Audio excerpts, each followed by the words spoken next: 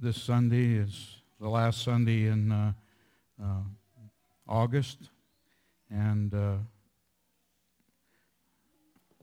it's also the last time, likely for a while, that you'll hear me say, please turn in your Bibles to the Gospel of John. The Gospel of John. This is the conclusion of this massive study in this great gospel, and this morning it's my goal to just provide a conclusion and and just a bit of a summary. So if you're worshiping with us for the first time, first of all, welcome, and secondly, you're going to get a bird's eye view of the Gospel of John. Chapter 21 would be where I invite you to turn. I'm thankful for the technology we have and the diligence of our church office to maintain the announcements and all the other things, but also a massive list of sermons and studies that have been done in the church by others who have preached. And so you have somewhat of a library now of this gospel. And what I'm also thankful for is that that Tony or some other capable person hasn't highlighted all the bloopers. It seems that the last few Sundays have been filled with a few bloopers. Not to mention a couple weeks ago when I accredited the disciples with 3 times more sheep, here I am, 3 times more fish. Go ahead, laugh. My wife laughs at me. Now Jim has people catching sheep in the lake. Anyway, I kept saying 351 instead of 153 or something like that. And then last Sunday, I had the cock or the rooster crowing 3 times rather than Peter denying Jesus 3 times. So have a good laugh at your pastor. It's I don't really mind, and there'll probably be hundreds of other bloopers through the last 87 sermons in this topic of John. But there is also some breadcrumbs that will feed your soul, and it's for that I pray.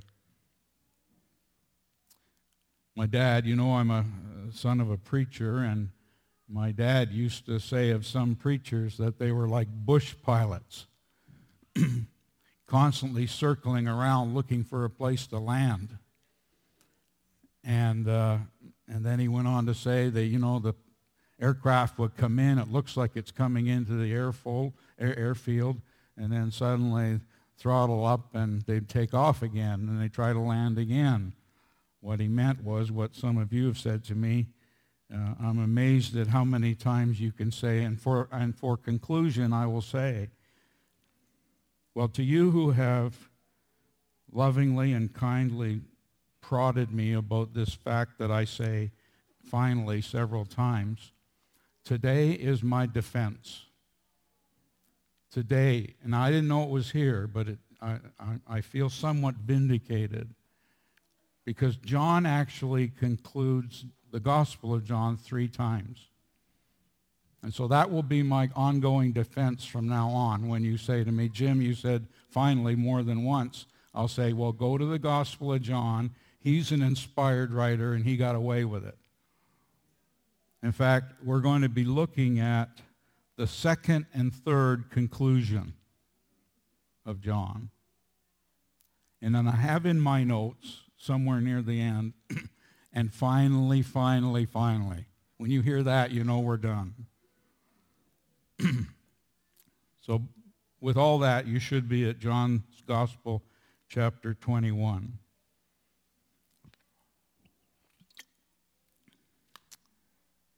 And I'm reading verses 20 to 24. It's 24 and 20, or 20, I'm reading 24 to 25. I got on the blooper thing, I'm continuing it. This is the disciple who is bearing witness about these things, who has written these things, and we know that his testimony is true. Now there are also many other things that Jesus did. Were every one of them to be written, I suppose that the world itself could not contain the books that would be written. The second ending that John adds to this gospel is his signature, so to speak. Verse 24. This is the disciple who is bearing witness about these things and who has written these things. To bring everyone onto the same page, John is compiling a selected biography of Jesus to present towards second-generation Jews that are scattered around Asia Minor, and he's presenting them a body of evidence that Jesus is the Christ. That's what he's presenting to them. And now he's signing this document, so to speak, with his own hand. This is the disciple bearing witness about these things, who has written these things. A careful study of the previous verses will make the connection between that statement and another phrase we run into over and over again, where the author is speaking of himself as the disciple whom Jesus loved. And so you might wonder how a person can prove that John wrote this gospel. Well, the same disciple that signed his name is the same disciple whom Jesus loved. And if you were to do the work through the entire gospel, you will find that John tenaciously refuses to say his name. When Peter and another disciple called the disciple whom Jesus loved ran to the tomb, this is the kind of phraseology we get here, that John refers to himself as the disciple whom Jesus loved. And the question is, how do you know it was John? Well, what you simply do is read the Gospel of John, and you will find every single disciple of Jesus mentioned except John. Not once do you find the name John in reference to himself. So by a strong inference, we conclude that it is the Apostle John who wrote this gospel, this selected biography. And when he puts his authenticity on this writing by saying, verse 24, this is the disciple who is bearing witness about these things, you'll notice that he says in the last clause, and we know that his testimony is true. You might want to ask yourself the question, who's the we? And we know that his testimony is true. Who is the we? You know that it's common in our everyday life to use what we call the royal we. I never think of the royal we without thinking of Dave Wilkinson, who was part of our church so many years. Dave had a number of tasks for us to do, and he would say, come, we are going to do this. And one of the wonderful things that Dave did in our church, I know that Noni listens sometimes to our online service, and I hope she's blessed by this memory. But one of the wonderful things that Dave used to organize in our church is making sure these pews were lined up. Everything lined up. He was particular about that. And he'd grab a couple of guys and say, come on in here, we're going to line up the pews. Well, Dave never lifted a finger in his life. So he was using the royal we.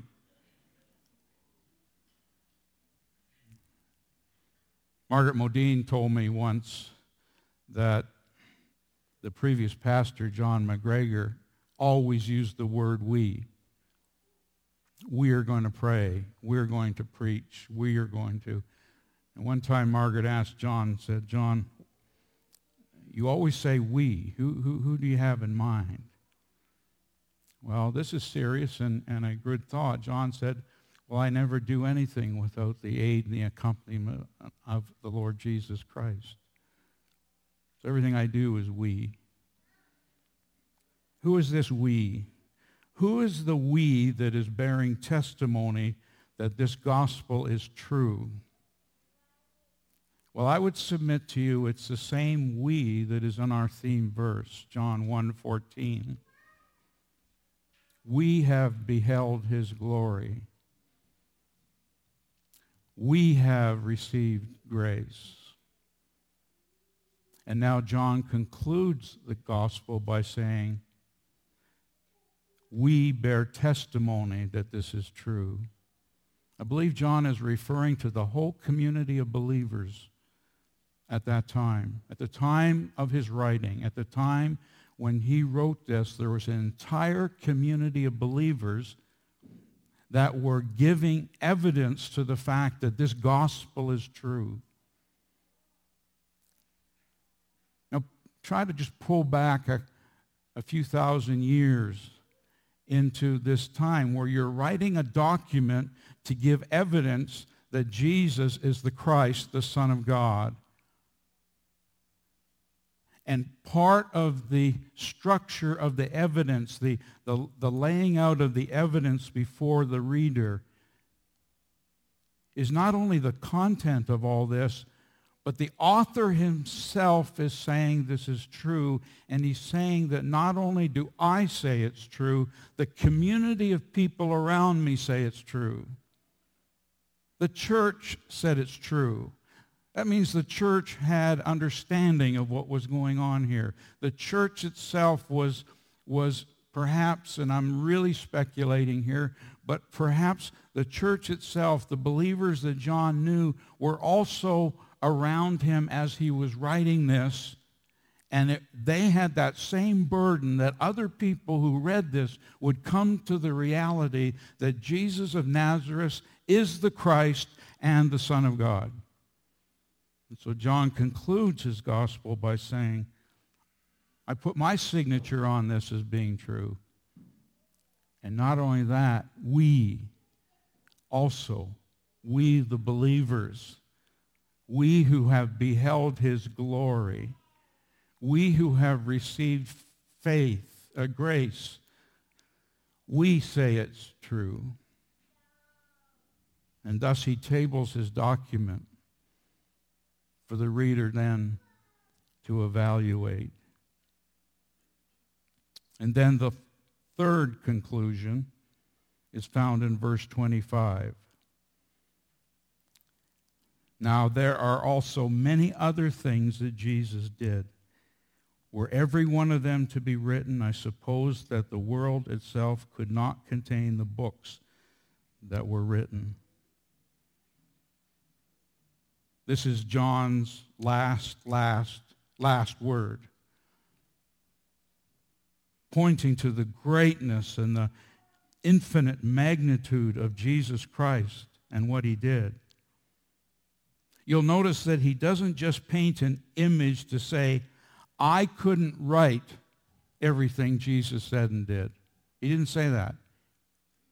He painted to an image that all the books contained in the world and all the books that could be produced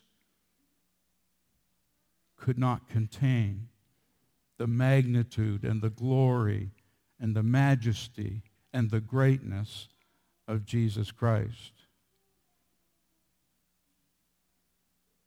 Let's think of that for a second.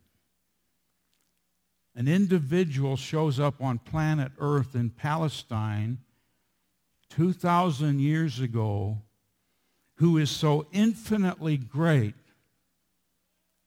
that the inspired author John says there could never be enough books written about him or knowledge that could be contained. That even as the years go by, the millennia go by, you could not possibly exhaust knowledge of the greatness and the wonder and the magnitude of Jesus Christ. And so as we've said on numbers of occasions, a young child could pick up the Gospel of John. A young child could pick up the Gospel of John and come to the knowledge that Jesus is the Savior of the world, and that if you believe in him, you will not perish, but you'll have eternal life. A child could understand the Gospel of John, and yet on another level, all eternity could not exhaust the knowledge that's in the person about Jesus Christ, our Savior.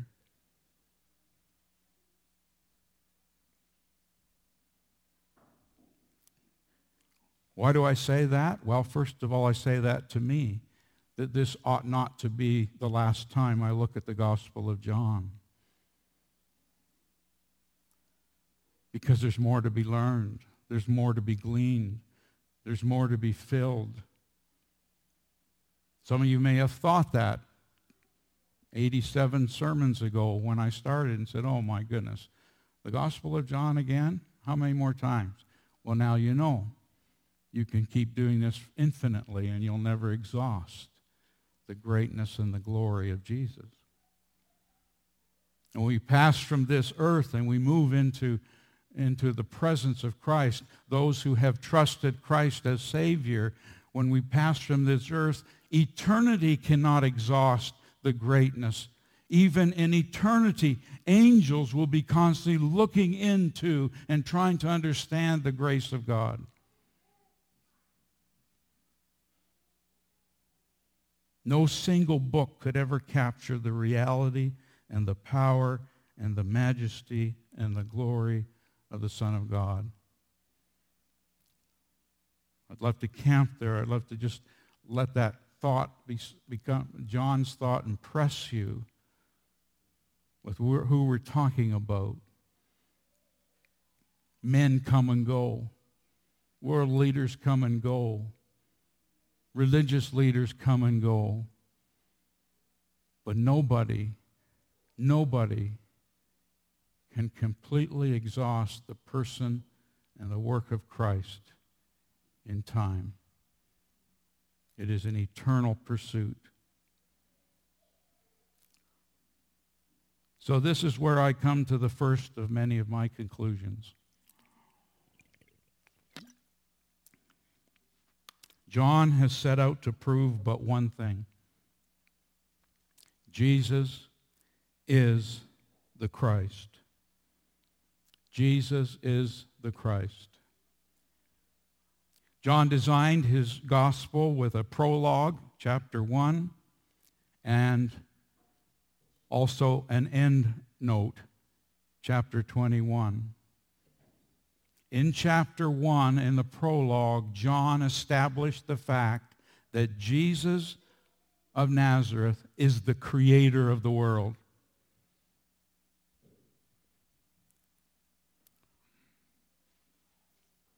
If you're a Christian and you're listening to this, in which many of you are, just don't lose the profundity of that.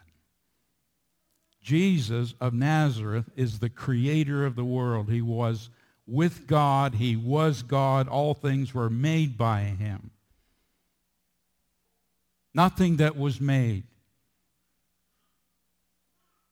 by any other source than Jesus Christ.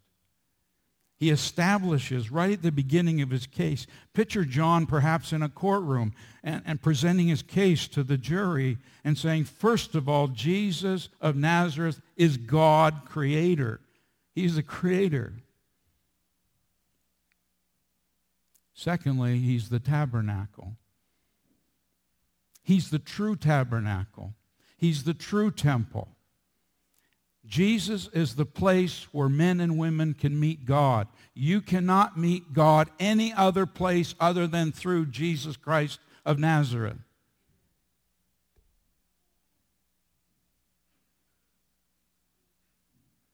He is the tabernacle.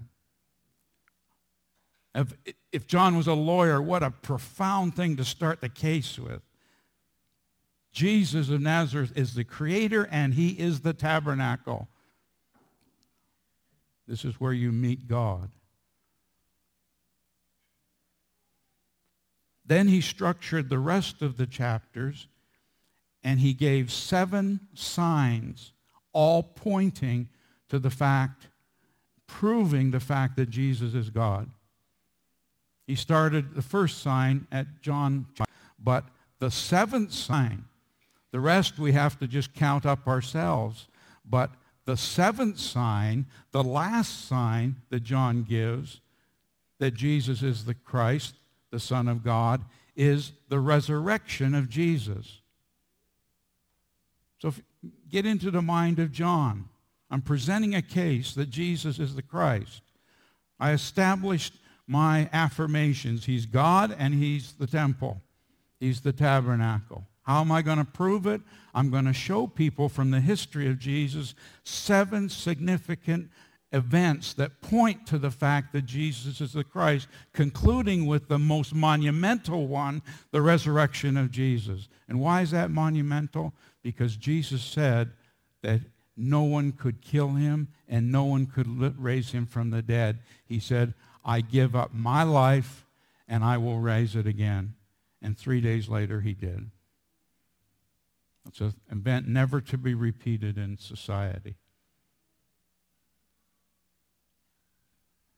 And then John established 7 statements of Jesus through all those chapters. So we have the 7 signs pointing to Jesus, and then 7 times Jesus says before a crowd or a group of people, he uses the term, I am. In Greek, egomane, I am. Imagine this. Imagine being in the audience when Jesus said, before Abraham was, I am. We know where you were born, Jesus. You were born in Bethlehem. You were born under the reign of Herod. We know all about that. Jesus, no. Before Abraham was, I am. I am. Again, Jesus' self-disclosure that he is God. I am. I always am. I'm the eternal God. I never change. Jesus said, I'm the bread of life. Jesus said, I'm the light of the world. I am the door. I am the good shepherd. I am the resurrection and the life. I am the way, the truth, and the life. And he finally said, I am the true vine. All having important significance to those Jews who would have been reading this. Every time that John said that Jesus did something that pointed to his divinity or said something that pointed to his divinity, John recorded the response of the crowd, just like a good reporter would today, a good journalist. And he reported how the crowd responded. And he reported whether they believed or they didn't believe. And he reported the arguments that took place amongst those 7 signs and 7 statements, I am.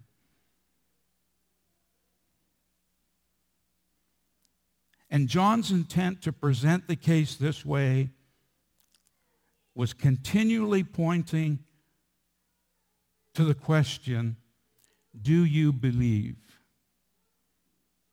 Do you believe this? It was to provoke a response. Do you believe? He wasn't writing this just to establish a historical document. He was writing this to present a case so that the reader, upon reading this, would be brought to a verdict. do you believe? Merle C. Tenney, who was a theologian in the early 20th century and a New Testament scholar, wrote a book that my dear wife has from Bible school, on a commentary on John, and the title is brilliant. Tenney entitled his commentary, "The Gospel of Belief." Why does he do that? Because in the ESV, in my translation, I counted nearly 100 times the word belief occurs in the Gospel of John. John is concerned about what people do with this evidence. He's concerned about whether they believe or not. And John is so concerned about this that sometimes he records what proves to be a false belief. We call it a spurious belief. He records evidences where people said, I'm a disciple of Jesus, but then they quit following him. Or I believe, but they wandered away. He also records true belief. If you're here this morning and you've ever wondered what true belief looks like, may I commend to you the Gospel of John. Many people say they believe. It's the most common statement. I believe in God. I believe in Jesus. So let's be personal this morning. I'm not trying to be mean, but let's you and I be personal this morning, because John identifies at least 4 evidences for true belief. And you ask yourself the question, this isn't me pushing you. You ask yourself, and does this describe me? True belief trusts Christ in the darkest hours. John records an event that took place where his friend Lazarus died. And he records the belief of Lazarus' sister, Mary. And Mary's heart was broken that her brother died. But when Jesus came to her, he said to her, I am the resurrection and the life. And she said, I know that you will raise my brother on the last day. True belief trusts Christ. Secondly, true belief seeks to live in accordance with the Bible. Jesus said in John 14, if you abide in my word, and you are truly my disciples. If you love me, you will keep my commandments. Men and women, let's not play games with God. Please don't play games with God. Is your heart inclination to live your life in accordance with this book, this Bible, the Word of Jesus? If you say you love God and love Christ, do you seek to obey him? John makes belief very clear. True belief is found in those who trust Christ. True belief is found in those who seek to obey the Word of God. Thirdly, in John 15, Jesus describes that true belief draws its nourishment from Christ. He uses the picture of a vine and branches. He says true belief draws its nourishment from Christ. True belief says when I am spiritually hungry, when I'm lost, when I'm confused, when I need direction in my life, when I need hope, I go to Christ and I draw the strength from Christ because I'm in Christ and Christ is in me. And Jesus says, if you don't live that way, then you will die, as a branch will die, and you'll be thrown away and you'll be burned in the garbage. This is really serious stuff. Do you and I live our lives drawing our nourishment, our sustenance? Could we say with Paul this morning, to me to live is Christ and to die is gain?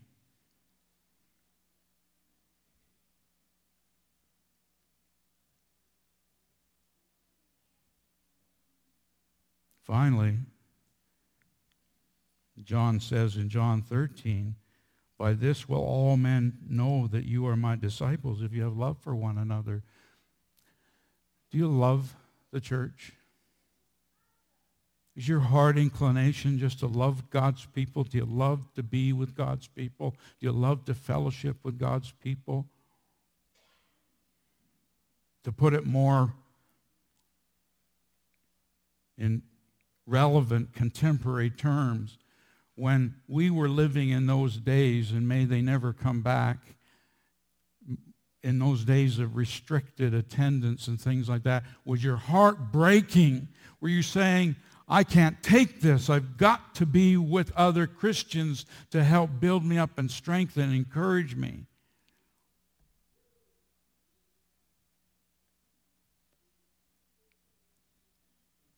Yes, in the evidence that John presents, he clearly identifies what is false faith, spurious faith, and what is true faith. And if you're here this morning and somehow you've identified the fact that it's possible you do not have true faith, I have hope for you this morning. I have a solution for you this morning. Don't turn me off.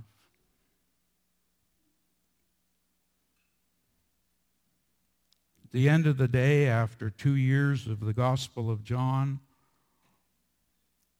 if you ask me, well, would you summarize it? And I would say I would summarize it in 3 verses. And to you who love Christ, I would encourage you to memorize these 3 verses. The first verse is John 20:31, where John says, these things are written that you might believe. Interesting note here. In John's letters, 1 John, 2 John, 3 John, 1 John, he says, these things are written that you may know. He presupposes belief.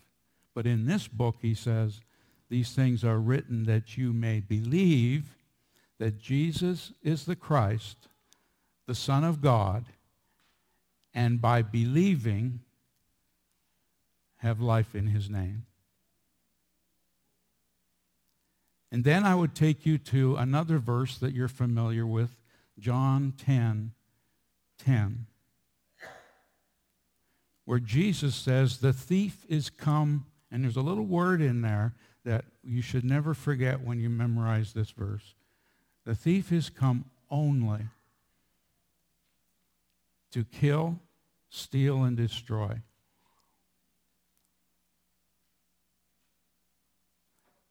Satan has one agenda in your life. Only. Don't miss that little word only. I know I'm a Reformed preacher and I love the little word only from the Reformation, but I love it here too. Jesus says, the thief has come only. The only purpose of Satan is to kill, steal, and destroy. But you know the rest of the verse, don't you? But I have come that you might have life and life more abundantly.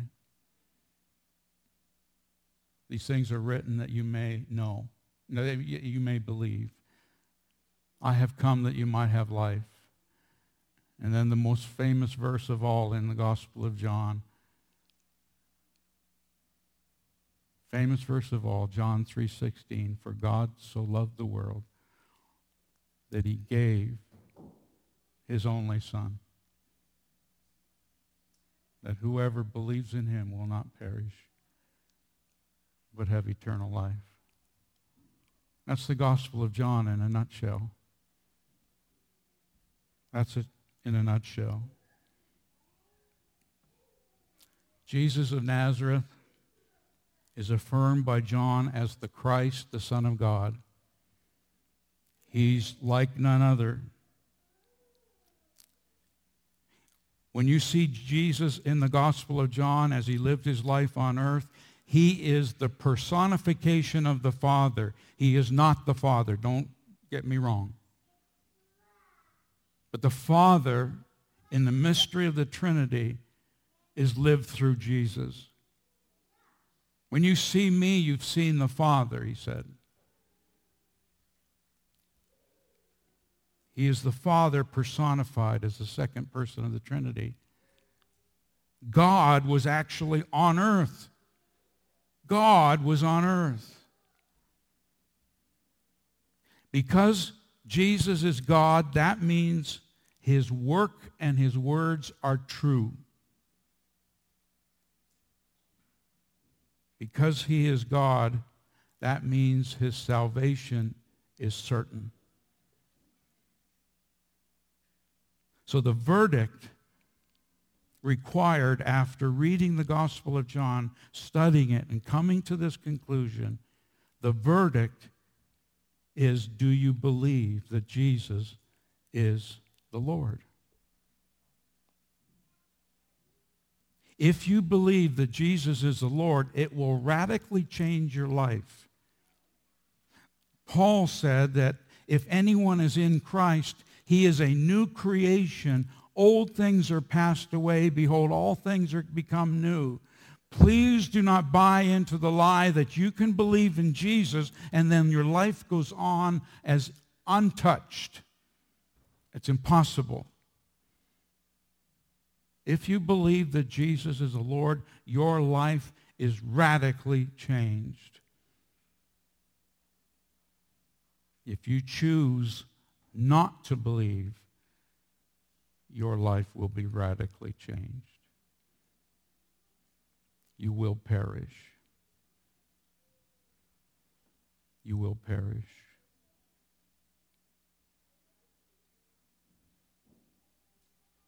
So this is my last word. The choice is yours. Do you believe that Jesus is the Christ? You do? You'll have eternal life. You don't? You'll perish.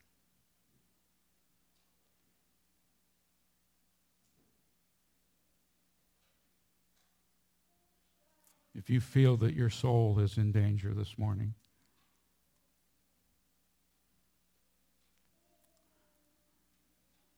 the third verse that I suggested you memorize is the hope that you need to hear. God so loved the world that he gave his only begotten Son, that whosoever believes in him will not perish, but will have eternal life. Will you believe that this morning? Will you put your trust in Christ as your Lord and Savior? Please pray with me.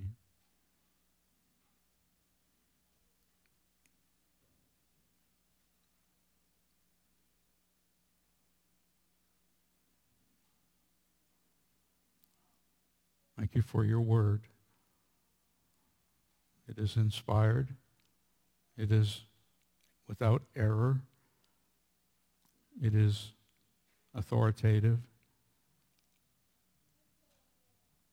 Thank you that in the dimensions of eternity you chose to inspire John the Apostle to write this record for us.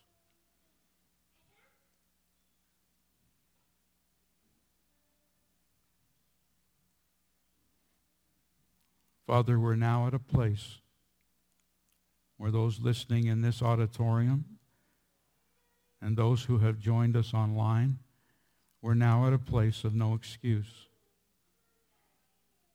We clearly know that Jesus is the Christ, the Son of God. Would you be pleased, Father, to mercifully and gracefully work in our hearts so that if anyone here today is not trusting you, not obeying you, not following you, not drawing strength from you, not loving you, that can change in an instant.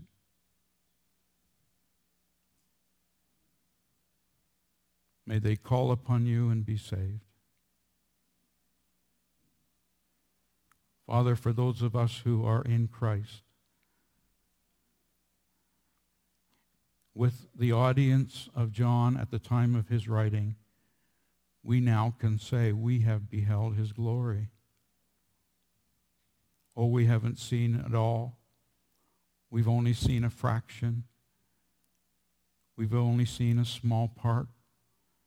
But we have truly seen your glory, the glory of the only begotten Son, full of grace and truth. And it's you, Jesus, whom we delight in. It's you, Jesus, whom we treasure. It's you, Jesus, to whom we come to and cling to.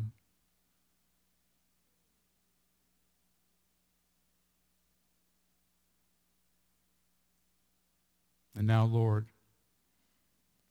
I commend these, your people, to you. And I commend them to the word of your grace, the Bible, the Scriptures, the gospel, which is able to build them up and give to them an eternal inheritance with all others who have also been sanctified. And this we pray in the precious name of our Savior. And God's people said, amen.